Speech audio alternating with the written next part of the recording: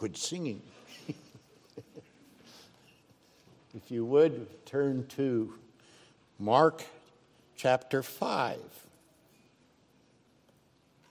I'm going to read verses 21 through 34 this morning. Looking specifically at the woman who touched Jesus.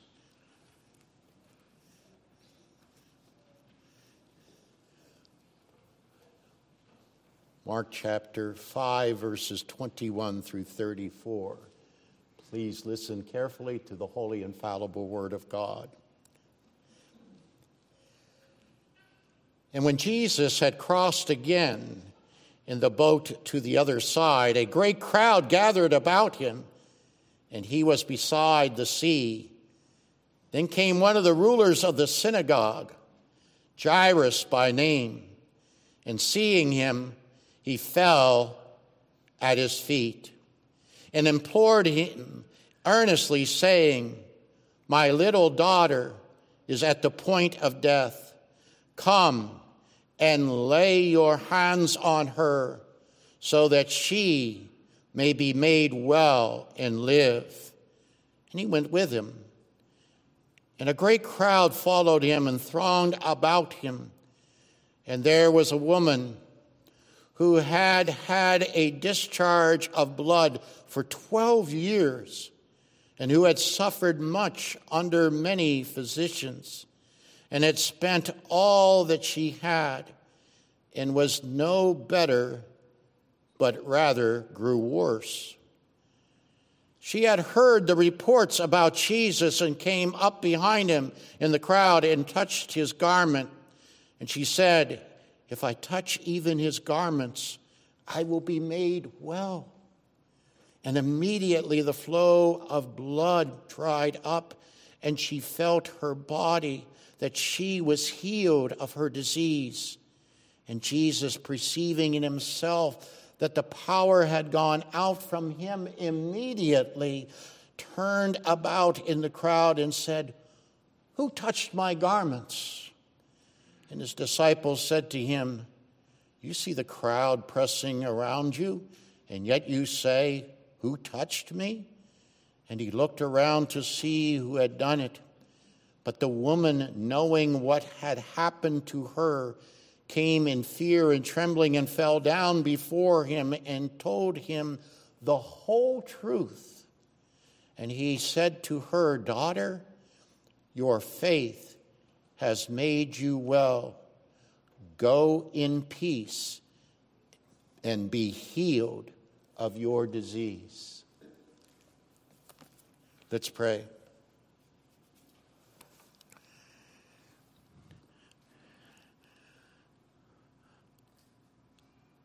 O Lord our God, the healing power of Jesus goes beyond what the physical world can provide. We are thankful to hear this story, and it gives to us a hope that even points us to our everlasting and eternal residence in Christ, where there is no more pain and illness.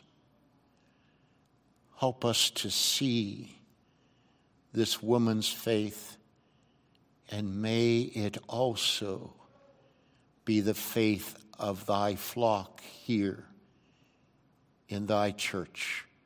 In Christ's name, amen. As the blessed flock of the Lord Jesus Christ, we have become more conscious of being prayer warriors for the church at large, our own church, as well as for one another. As a congregation, we have been privileged to witness the showers of God's gracious response to our prayers.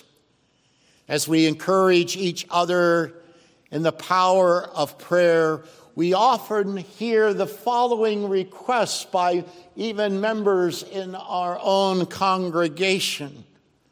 Please pray for John or Jane Doe, that the Lord will heal not only their physical ailment, but that the Lord will use their ailment to bring that person to salvation in Jesus Christ. In this case, we are praying for the whole person, both the physical and the spiritual.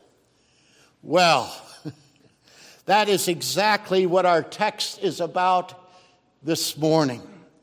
The restoration of the whole person, both the physical and the spiritual, in this woman who has been bleeding for 12 years. Although we have seen already this holistic restoration in Mark's narrative, for example, the paralytic stands out in chapter 2. The intensity of the gospel kingdom upon human lives increases as the gospel unfolds. The next two stories, the woman with the blood disorder and Jairus' daughter, will fall into this intensity. For Mark, the disciples' question becomes an underlining theme in these events. Who is this that even the winds and the sea obey? Who is this that even Legion, Satan's demonics, obey? The identity of Jesus Christ, the Son of God, is before us. It is constantly confronting us in an interesting and in an increasing dramatic manner through this gospel. How are you responding to each story as the gospel unfolds before your own eyes? Dig in and see, hear, and listen to this glorious story about how this woman who has a bleeding disorder reaches out in faith to touch the garments of Jesus. Yes, indeed. Her story of the triumph of faith has two parts before us in our text. The healing event itself in verses 25 through 29, and Jesus' response and interaction with the woman in verses 30 through 34. But before looking at the woman's faith, let us note the structure of Mark's presentation from verses 21 through 43. Once again, if we can use, there's a kind, as scholars point out, a sandwich imagery can be helpful in seeing this. In verses 21 through 24 is the outer slice of bread. In those verses, Jesus has returned from the dominant Gentile side of the Sea of Galilee to the dominant Jewish side of the Sea of Galilee. Jesus leaves as the Gentiles reject the gospel kingdom. When he gets off the boat, once again common to the western side of the sea, a great crowd assembles. Verse 21, out of the crowd emerges Jairus, one of the rulers of the synagogue, who falls to the ground, pleading that Jesus come to his house and lay hands upon his dying daughter. As Jesus goes with Jairus, a huge crowd followed him. However, that journey is interrupted by a woman who touches the garments of Jesus. Yes, because of this interruption, Jesus' direct dealing with Jairus' daughter does not appear until verses 35 through 43. If you will, the other slice of outer bread. The focus on Jairus and his daughter are the two outside slices of bread, while the content between those outer slices is the woman who has the bleeding disorder and touches Jesus. As we move to the triumph of faith in the woman in verses 25 through 34, Mark's previous description of Jairus is extremely important as Mark provides the description of the woman. The contrast of these two persons is crucial in understanding that the gospel is going to go into all the world.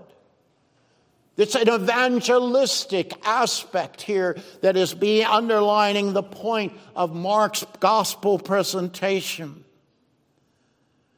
First, note what Jairus and the woman have in common. They are both helpless as they face the power of sickness.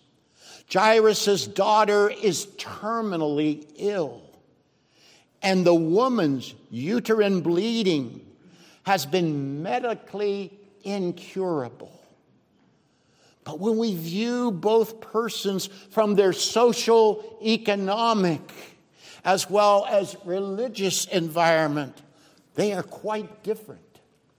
Jairus is a male leader in the synagogue and is referenced in the text by name. The woman, throughout the text, remains nameless. And the condition of uterine bleeding renders her ceremonially and religiously unclean according to Levitical law. Furthermore, Jairus has a family, and there are many in his household. Whereas the woman's condition would put her in a station to prevent or terminate marriage and having children. According to Levitical law, she would have to live in social isolation because she is unclean and her impurity is transferred by merely touching someone. Next, Jairus is a man that has comfortable wealth, means, and influence, whereas the woman had drained all her money. As Mark points out, she spent all that she had to improve her health and also cure her illness. But the doctors could not improve her health one bit. The contrast is vivid here to show the importance and need that every single human being from every walk of life, whether respected from a religious, social, and economic perspective, or whether a person is totally outside the religious, social, and economic norms of the culture, everyone needs the good news that is found in the person and work of Jesus Christ. Everyone is dependent upon the power and authority of Jesus and his kingdom that comes into the natural realm, the transforming, spiritual, redeeming revelation of grace and peace. Are you ready? Are you ready to see, hear, and listen to the triumph of faith in this woman who was totally healed by Jesus? Look at verses 25 through 29. This encounter between the woman and Jesus is quite extraordinary and splendid. Mark does something here that appears nowhere else in his gospel. In verses 25 through 27, there are 7 striking participles that accent the state of the woman's draining and exhausting condition of illness. 12 years she has suffered. 12 years. I don't like a paper cut for 5 minutes. 12 years. Can you imagine? And over those 12 years, her condition never improved. In fact, they grew steadily worse. Verse 26. Now, verse 27 is amazing. Amazing. She had heard the reports about Jesus. Now think not only about her condition, but also of all she endured with respect to the Levitical law concerning her blood disorder. Please grasp this so you understand how determined she was in her faith to come into the presence of Jesus. Mark tells us twice that there was a great crowd about Jesus. Verse 21 and 24. As Mark begins to specifically address the woman's situation in verse 24, he adds that as the great crowd is following Jesus, the crowd is actually pressing against Jesus and one another. Yes, there is a lot of touching and rubbing of each other in this particular crowd. According to Levitical law, since she is unclean, she is not to be socializing with anyone. And surely she is not supposed to be in a crowd where she can be touched or touch others. After all, if someone touches her, and if she touches someone else, that person must wash their clothes and bathe in water, being unclean until evening. Mark's participles describe her condition. The woman is desperate. She is determined to have some type of contact with Jesus, which is forbidden by Levitical law. Right now, she could care less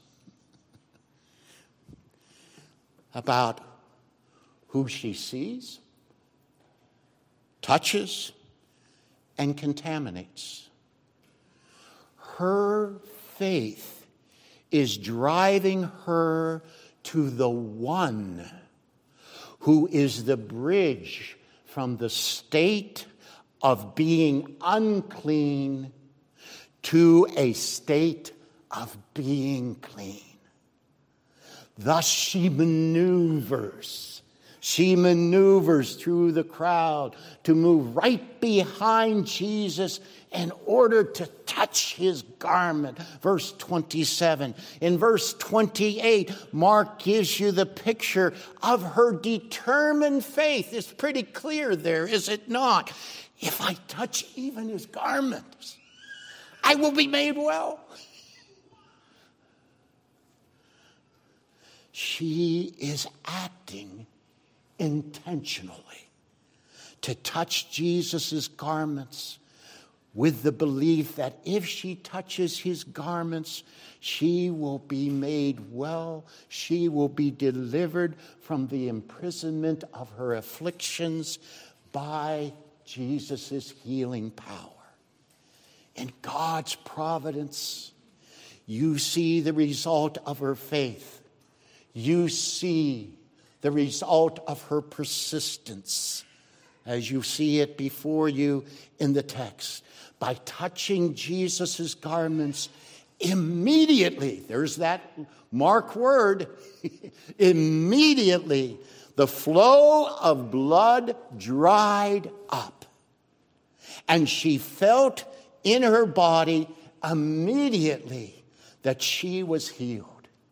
The healing is immediate. Instantaneous, no delay.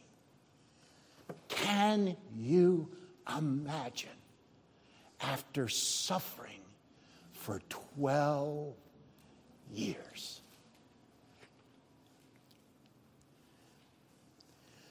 Now, in the triumph of her faith, we come to Jesus' response and interaction with the woman in verses 30 through 34. You recognize, do you not, that in verse 29 that the woman was immediately healed by touching Jesus' garment. And in verse 30 that Jesus, perceiving his power going forth from him, he immediately turned to the crowd. Make no mistake, the cure of her disease is immediately felt by both the one healed, the woman, and the healer, Jesus. But as Jesus turns around, he asks the question, who touched me? Who touched me? Who touched my garments? Scholars have a field day with this statement, as you can imagine. Liberals at this point say, see, Jesus is not God. He doesn't know who touched him. He doesn't have sovereign knowledge, not at all. But some conservatives maintain that Jesus, with his eyes pointed forward, has no idea who touched him. Are you serious? Are you serious? You mean the one who can perceive that one is thinking in their heart does not know who touched him? Thinking back in chapter 2, verses 7 through 9, Jesus knows and can perceive what is in the people's hearts that are around him. Those who claim that Jesus did not have a clue as to who touched him seem not to penetrate the flow of Mark's narrative here in the text.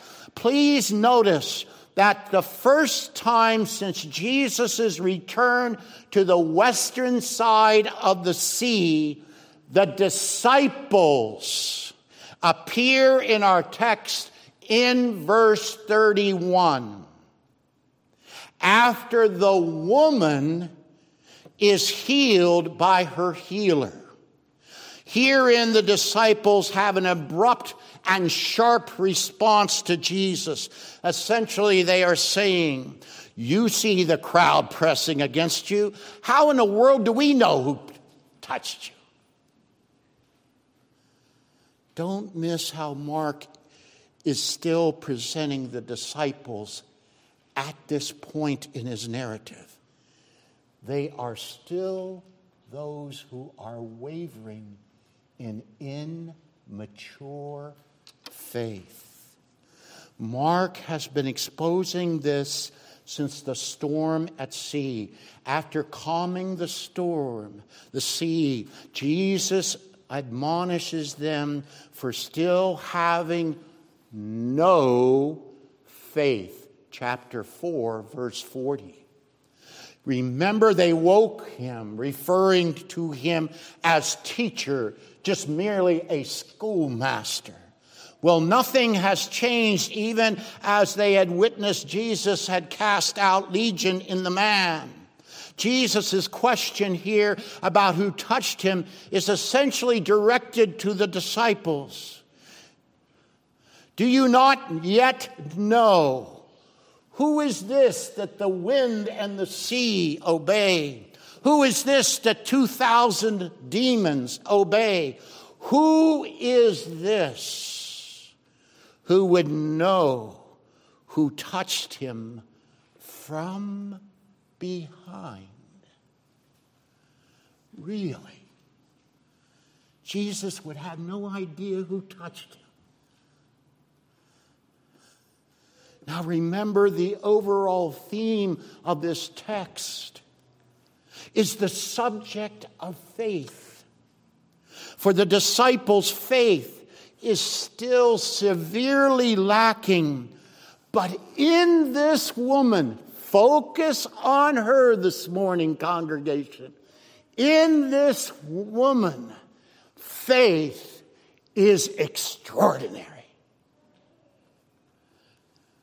There's a contrast here going on in the text before you between the chosen disciples and the woman. You don't want to miss it.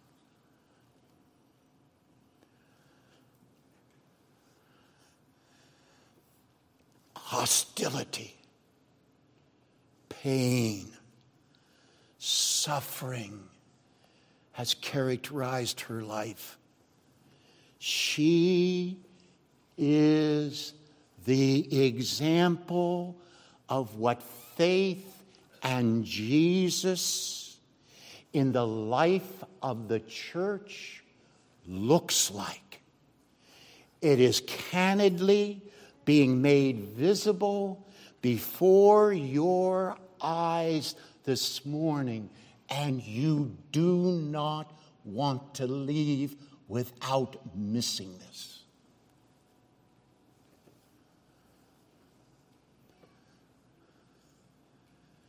In terms of the coming of the kingdom of God in Jesus Christ, she is a vivid picture of one who has waited for the Lord to renew her strength.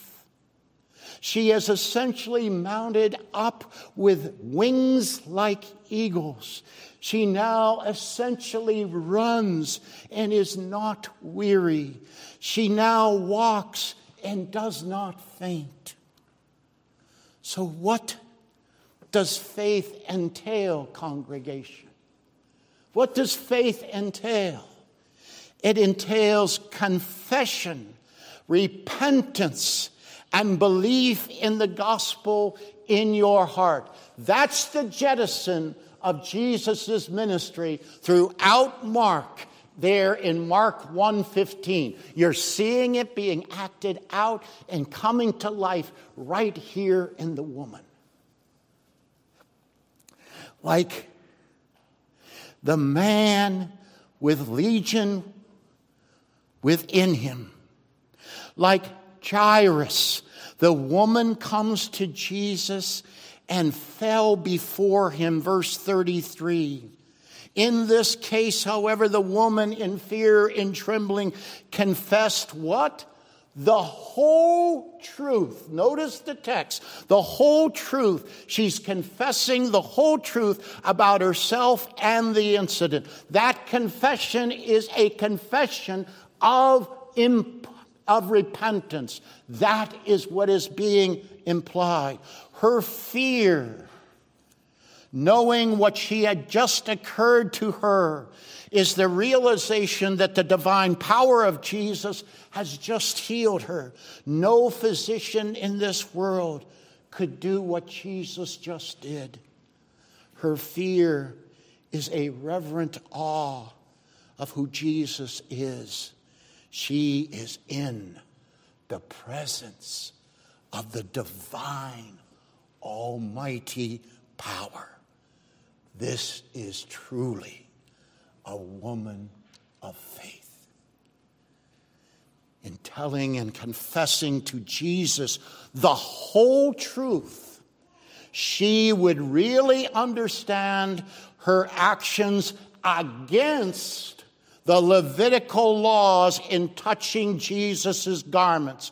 By touching Jesus, her action would have been viewed of making Jesus himself unclean in relationship to the Levitical law.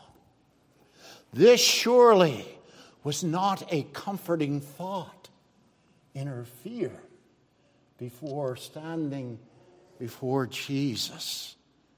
But Jesus is the one who comes to fulfill all the ceremonial Levitical laws. As he begins his ministry, he went through a cleansing, a washing for his earthly ministry. In effect, a ritual of cleansing by coming out of the water at his baptism and having the Spirit descend upon him and a voice out of heaven declaring him Son of God. No, by the woman touching Jesus, she did not make Jesus unclean. In fact, Jesus was already cleansed in his ritual of baptism so that he exercises cleanliness upon the ceremonially unclean in his earthly ministry. But in the ceremonial law, if a woman becomes cleansed, as you notice what we read in Leviticus this morning, she is declared clean after 7 days. And then on the 8th day, if a woman becomes cleansed on that 8th day, she shall take 2 turtle doves or 2 pigeons to the priest before the entrance of the tent of meeting. And the priest is to use one for the sin offering and the other for the burnt offering to make atonement before the Lord. Well, will you notice here that Jesus does not instruct her to act in the tradition of Levitical law and go to the priest? Remember, he made such a command of the man he healed of leprosy back in the first chapter. Why not the same requirement here for this woman? First, notice that she's immediately healed and cleansed. She doesn't need 7 days to be declared clean. Second, please concentrate on verse 34. Notice what Jesus calls her. Daughter. Don't miss this morning. Daughter. Mark never provides her name from the lips of Jesus. Why? We got the man's name, Jairus. Why not her name? Because her personal name makes no difference here. Rather, she is a daughter of faith. A daughter of faith. Are you making the enlightening connection in Mark's gospel? Your mother and your brothers are outside seeking you, back in the 3rd chapter. Jesus says, who is my mother and my brothers? Jesus is clear in Mark 3:35. Whoever does the will of God, he is my brother and sister and mother. Are you seeing it? This woman has an eternal relationship with Jesus. She is his sister, or in this case, he calls her his own daughter. The Son of God is now saying to this woman, you are my daughter. As the object of her faith, Jesus knows her as his daughter in the family of God. By calling her daughter, Jesus has placed her immediately into the vertical, eternal realm of heavenly glory in union with himself. Do you doubt me on this? How does Jesus commend her faith? Look at verse 34. Go in peace. It's the only time in the entire Gospel of Mark that Mark uses the term peace.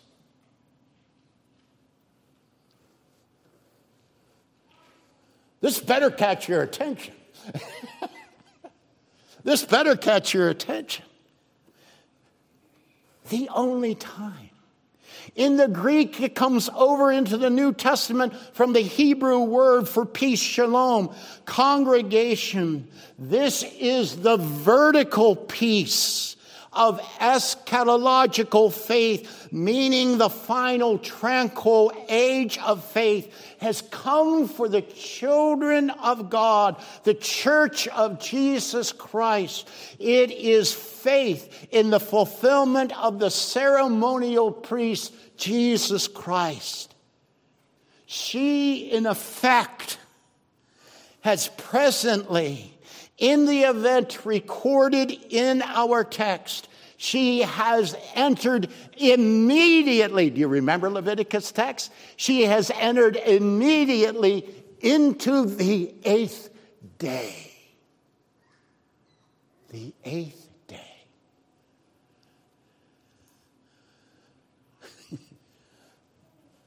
This is an incredible priest, found nowhere in the history of Israel. She is totally clean. She does not have to bring an offering to the tent of meeting.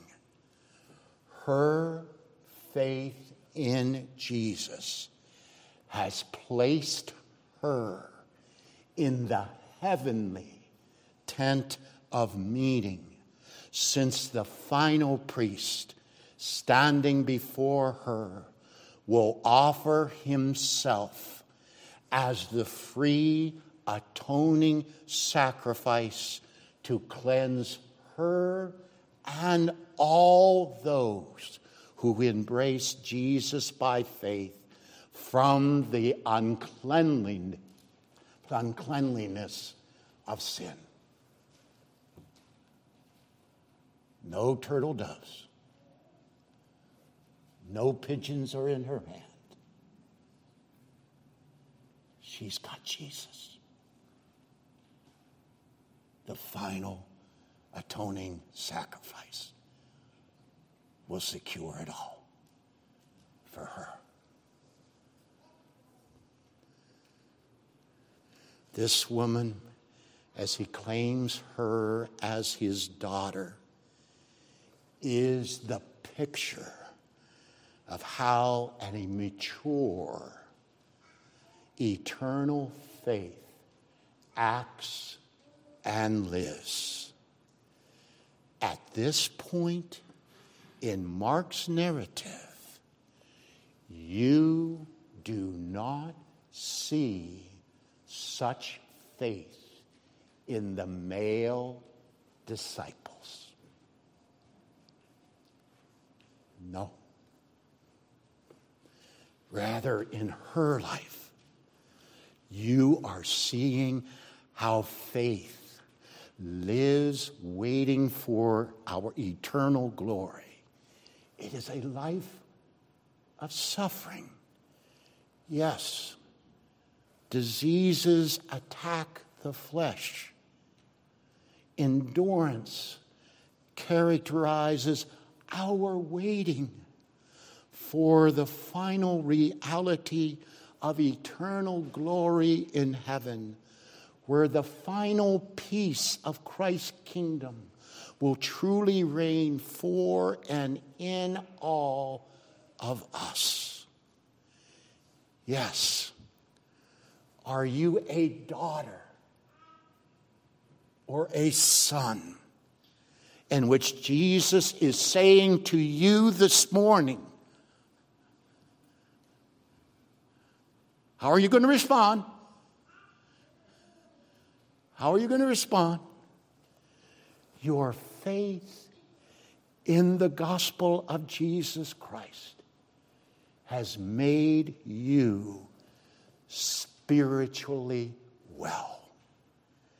Indeed, by our faith in Christ, the natural is transformed into the spiritual. You, by faith, are in the eternal kingdom of God, His church, forever. Let's pray.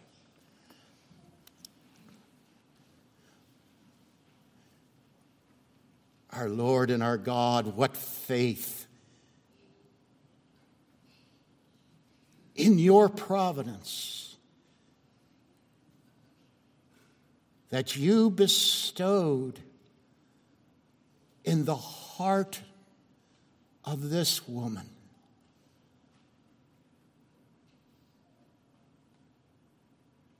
She herself is a picture of the pattern of one who is a servant of Jesus Christ. She herself became poor in order to become rich in the eternal kingdom of Christ. That is the pattern of Christ Himself and His existence on our behalf. Give each of us a rich measure through Thy Spirit of such a living faith. We endure much in this world. We need this faith in the object of faith, Jesus Christ, who is the divine power of God Himself. In Jesus' name, amen.